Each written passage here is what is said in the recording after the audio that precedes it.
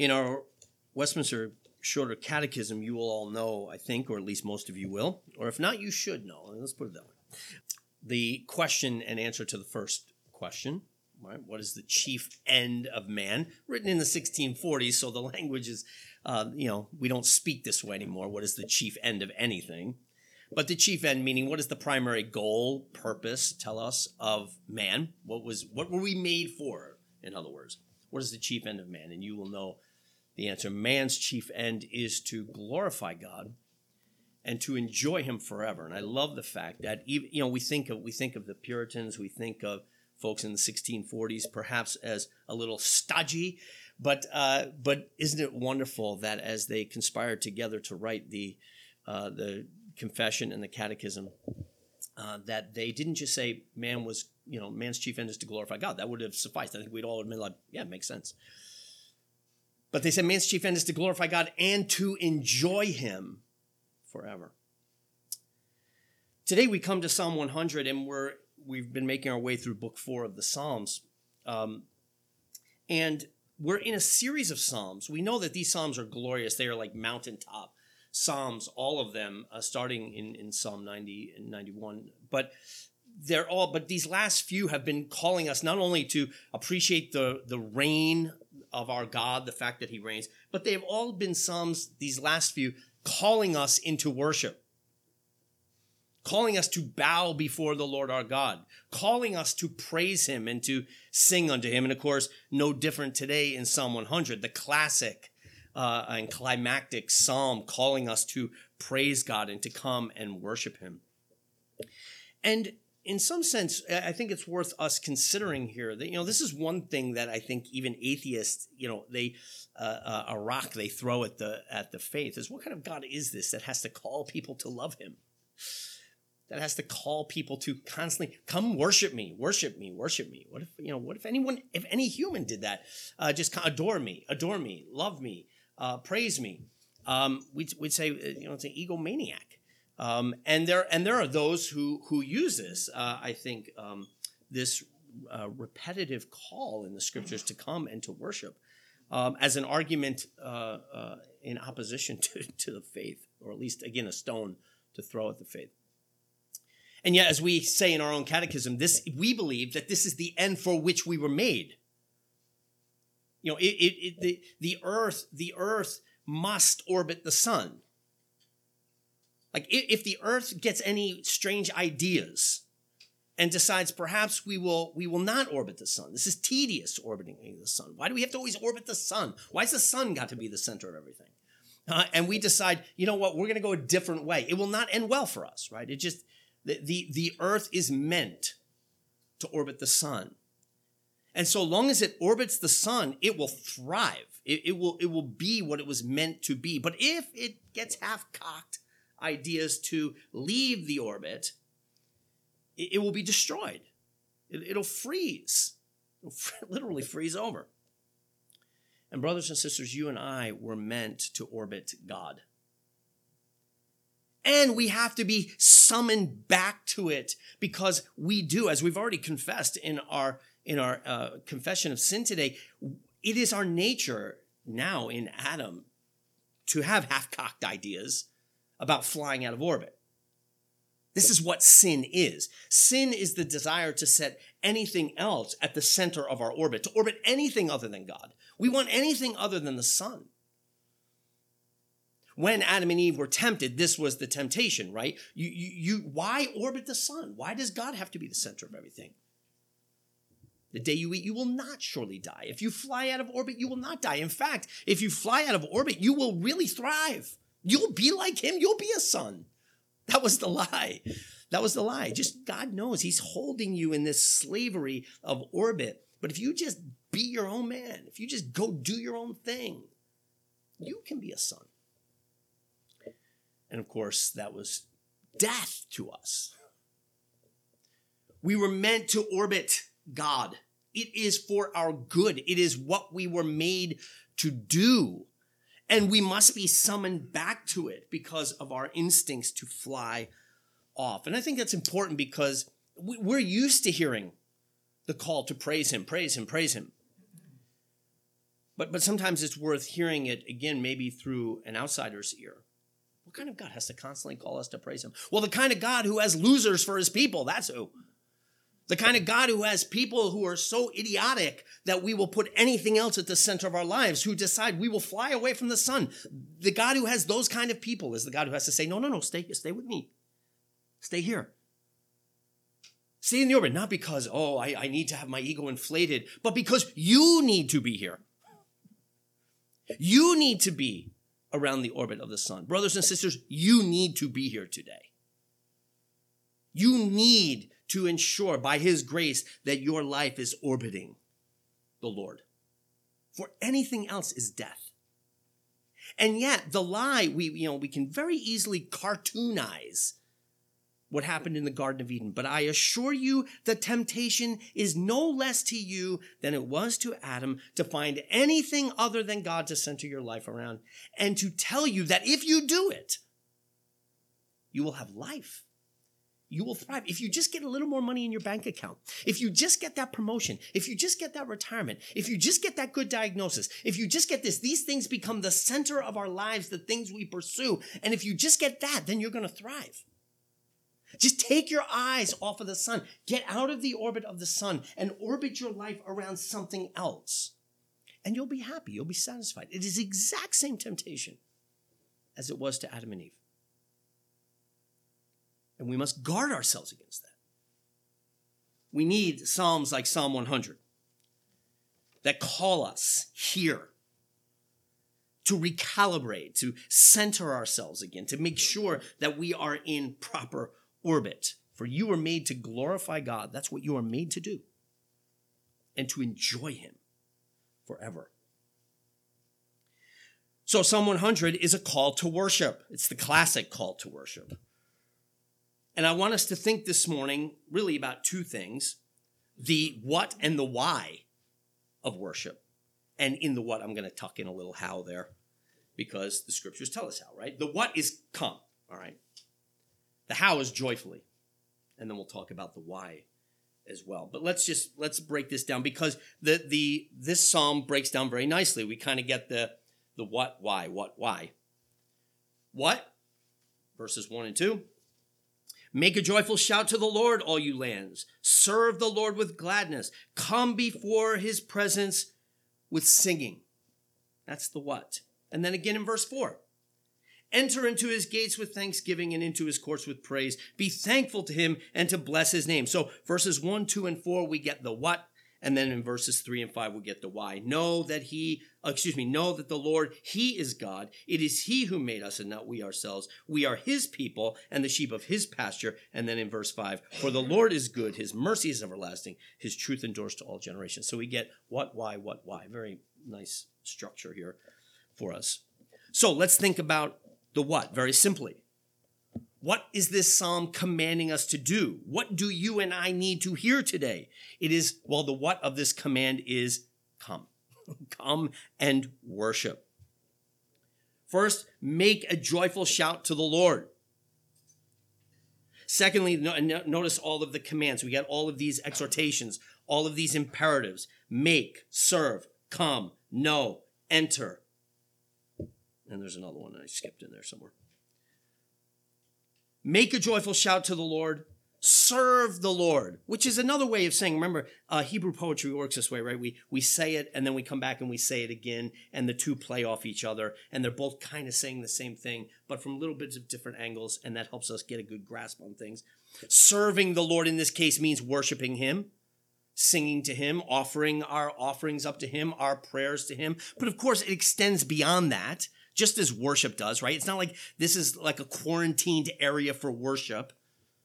So, okay, we're in here. All right, let's get to it. Let's worship. And then when we leave out of here, okay, let's get back to life. Again, man's chief end is to glorify God. It's what you and I are to do. This is not just what worship services should look like, though worship services are like this concentrated, intentional, liturgical, communal worship. But the worship of God, the glorifying of God, the serving of God extends beyond these walls. It's what you are to do. It's what your life should be in your vocation, in your family, in your recreation, in your leisure. right? In your eating, in your drinking. I mean, Paul gets down to the nitty gritty in 1 Corinthians 10 when he says, whether you eat or drink, do all to the glory of God. Like if you're eating and drinking need to be done to the glory of God, then what does not need to be done to the glory of God? He doesn't say like whether you share the gospel or go to the mission field, do it all to the glory of God. Right? Sort of these big service things. No, he's like eating it. He could have said whether you breathe or whether you hold your breath, whether you sleep or whether you wake. It doesn't, it's like the point is everything. You are to serve the Lord. This is to be the lens through which you and I view everything we do, not just spiritual things, not just Christian things, life. It is all enlisted. It is all service to God. Make a joyful shout to the Lord, O ye lands. Serve him with gladness. Well, that's the how, so we'll get there. Come. So here is the coming. We serve him in everything we do, but there are also times to gather before his house, right? To dwell in the house of the Lord forever. Come before his presence with singing. And again in verse 4, enter with thanksgiving into his gates. Okay, so the what of what we're commanded to do here, again, is serve him, worship him. It is what you and I were made for, what we were commanded to do and what we are made for. Now, let's think about the how. And it's wonderful, right? It's not just shout before the Lord. How should you do it? You should make a joyful shout before the Lord. Yes, you are to serve him, but how? Well, with gladness. Yes, you are to come before him, but how? With singing. I love this. I have to remind my students all the time because we do a lot of singing at Chapel Field. We've done more and more. But I have to remind them, singing is not an option for a Christian. It is what we are commanded to do. Christians sing. And singing is like music. I remind them that you can say something. I'm saying all kinds of things to you right now, and it's not particularly beautiful, right? The way I'm saying it, and you're listening and you're grabbing some things. But if we take something we write or say and then we put it into poetry, it's like honey. It's like taking it's like maple syrup. It's taking the sap from a sugar maple and then condensing it down into something really beautiful, really tasty, right? Poetry is concentrated truth. It's multi-layered. It's beautiful, right? It has a great aesthetic quality. And then music takes that to another level. And that's what we're to bring before the Lord. We are to come before the Lord joyfully. This should not be something we do begrudgingly. It's like, this is burning up a couple hours of my weekend. I only get these 2 days, and I'm going to have to burn up, part of my day worshiping the Lord. We might feel like that, but we ought to repent. As I confessed, the one thing we ought to desire is to gaze upon his beauty, but let's confess that we do not. Okay, so we have repenting to do. It's not to be begrudging, nor is service to the Lord. I've got to even eat and drink to his glory? Golly. We're to do it with gladness. Again, because when you're doing what you were meant to do, right? When you see a bird, you ever just see a bird flying? Maybe I love birds of prey, so I like watching hawks. You just see a hawk just circling in the air, just gliding on the breeze. And you just realize, yeah, that's what that thing was meant. You just see it being a hawk. It's like, that's what hawks do. And it's a thing of beauty. Well, again, it really takes some faith to believe this. What you were made to do is to glorify God. And when you're doing it, it's a thing of beauty. And we should be glad about it. It should not be great. The hawk doesn't go, golly, I've got to fly. Man, why can't I walk like everybody else? Why can't I swim like the fish? No, the hawk was meant to fly and to soar, and you and I were meant to glorify God and to enjoy him forever. The earth was meant to orbit the sun. This is not a chore. It's a delight. We get to be what we were meant to be. We will thrive. And so we make a joyful shout to the Lord. We serve him with gladness. We come into his presence with singing. We enter, verse 4, his gates with thanksgiving. So how ought we to worship? Joyfully, gladly, singingly. It's not really an adverb, but singingly, with thanksgiving. And it's interesting to me, by the way, in verse 4, that he doesn't say, enter into his gates, and then when you hear the sermon and when you get convicted, then start thanksgiving. He says, enter with thanksgiving. That is to say that we come right in with thankful hearts. Right? We don't have to conjure up thanksgiving. We are to be, this is the command. And again, inasmuch as we fall short, we ought to repent. That's what the word of God does to it. It's like a sword, a two-edged sword that goes in and it cuts to heal. So if you're like, I did not come in here with thanksgiving, then fine, let the word of God cut you to heal you. Repent and acknowledge your lack of thanksgiving. Acknowledge the fact that we are like spoiled children who have an unbelievably wealthy father who bestows so many gifts on us that we become numb to them. And in some ways, they even bore us. And rather than giving thanks, many times we just seize the gift and run off and play with it, never acknowledging the gift giver. Let's see, we can acknowledge that. And therefore, our hearts are not filled with thanksgiving. And so we should pray and we should ask the Lord, Father, give me a heart filled with thanksgiving. Give me eyes that see the multitude of gifts that, as the Apostle Paul says, you have lavished upon me. Rather than getting so burdened down by all the problems we have to deal with. I was convicted of this myself this week. I'm worried about all this COVID stuff. I'm worried about all the regulations that are coming down. I'm whining. I'm whining at school, and I'm the leader, so that's really bad. Because if I whine, I set the tone, right? And I realize because I'm an oral processor. So that's really not good oftentimes in leaders because they're telling everybody all your thoughts. And it's like, no, Bill. Keep that to yourself. Don't tell us all your anxieties. You're going to get us all nervous. But I'm running around whining instead of being grateful for the fact that what I get to do for a living is train up children to be men and women of God. What an awesome privilege. Like, stop whining about all the potential problems and like get after the work that's before you. Okay, but because I lack gratitude, I lack thankfulness. Or to serve him with gladness, or to enter his gates with thanksgiving. That's how we're to come in here, and that should also characterize our worship as we come. So, what are we commanded to do by this? Glorify him, worship him. How are we to do it? With thankful hearts, with joy, and that will be expressed in singing. Praise God for small in number. You are always so robust in the singing. Praise be to God. Now let's think about the why. And this is important to know, right? Because it's not just, well, just do it. You know, you ask your parents when you're kids, why do you have to do something? They say, because I told you, because I said it. Okay, there's a truth to that. But that's not what we have in this. It's not like, do this just because God said to do it. There is a why. There is something that will be like wind in your sails for worship. So let's think about it in verses 3 and 5. What do we do? Worship. How? Joyfully, gladly, with singing, with thanksgiving. Okay, or how? Yeah, now why? And I want to think about this in two prongs, verse 3 and then in verse 5. So let's think first. Verse 3, know the Lord, he is God. So in verses 1 and 2, make, serve, come.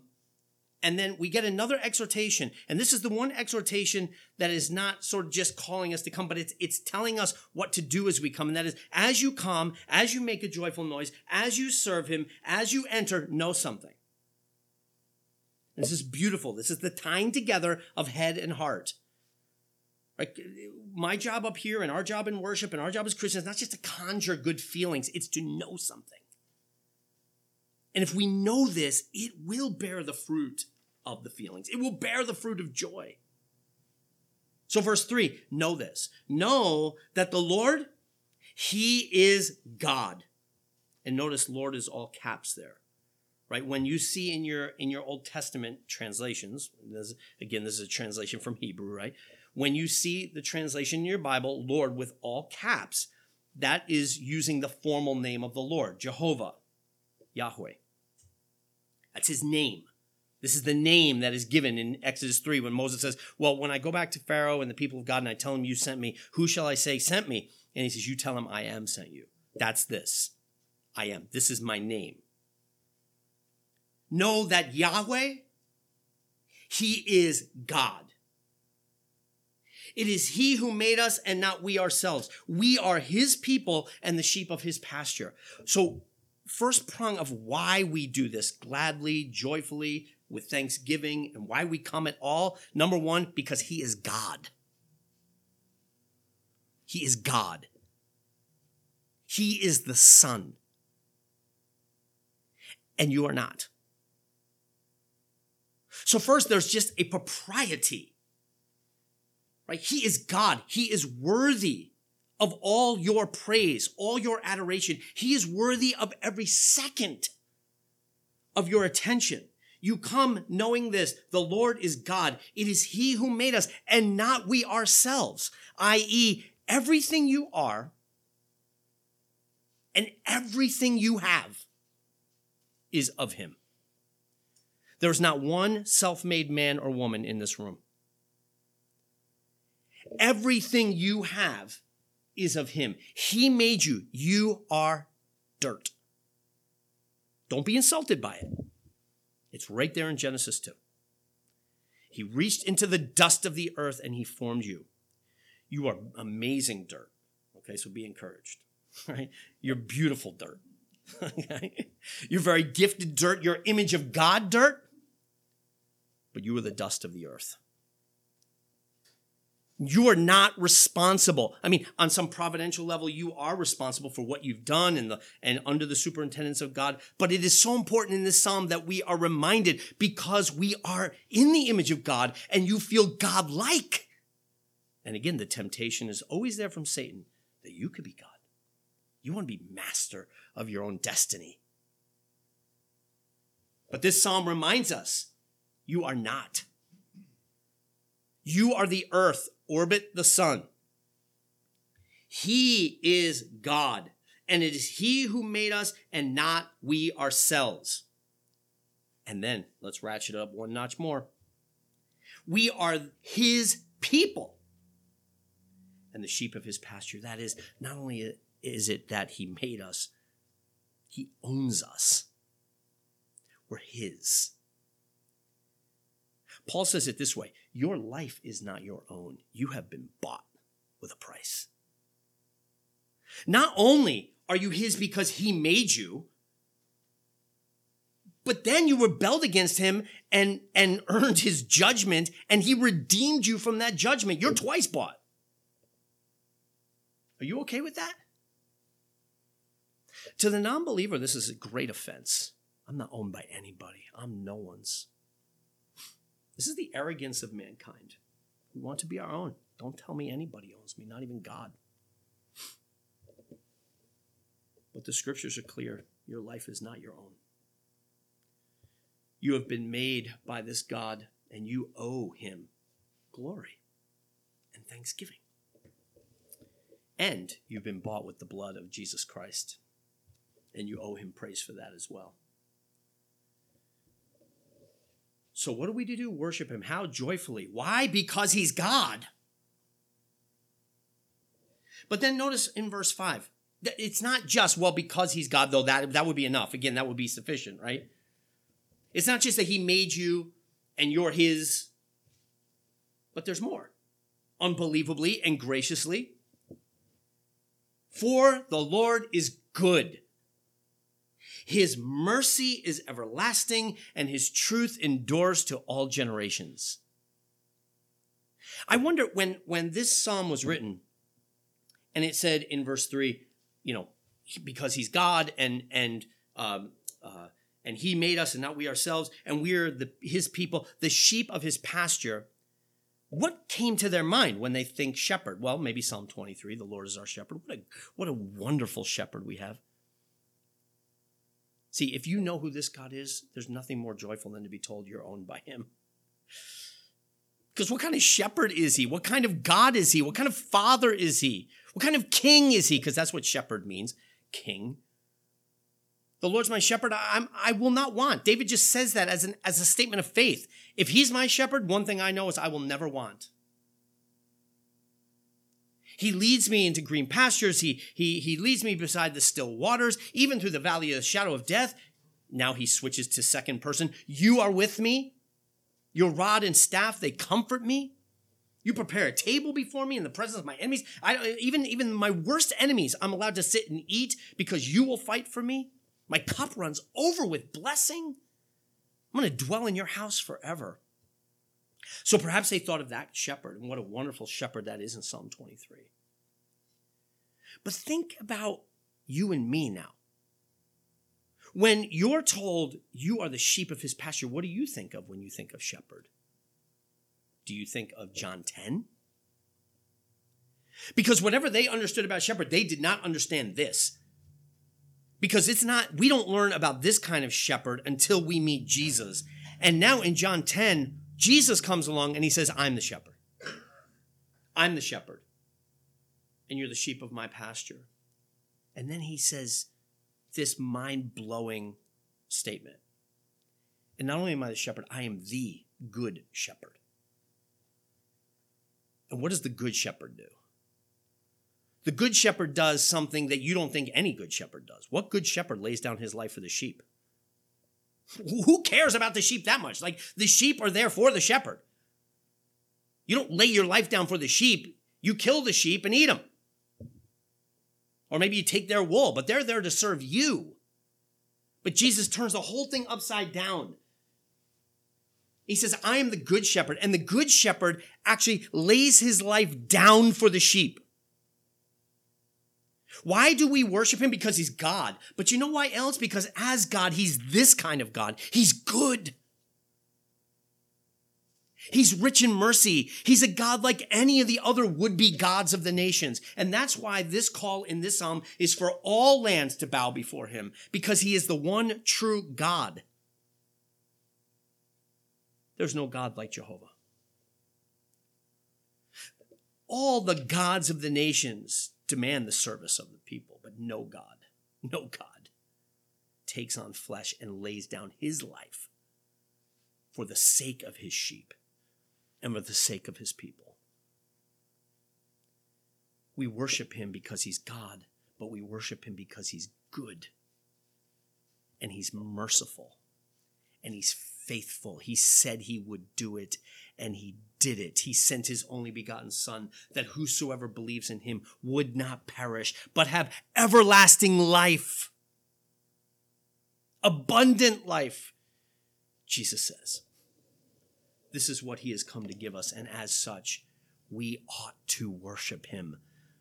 To fly out of the orbit of this God is absolute disaster. But if we stay in the orbit of this God, we will not only glorify him, but we will indeed enjoy him forever.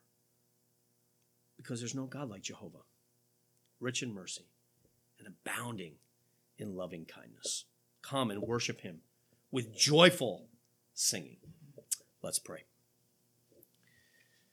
Heavenly Father, we thank you that you alone are God. Father, we are tempted to think of ourselves as gods. Oftentimes we shirk your rule. We acknowledge it. But Heavenly Father, we thank you that the gravitational pull of you toward us, Father, you pulling us, is a gift to us. Keep us from flying out into outer darkness where there is no life.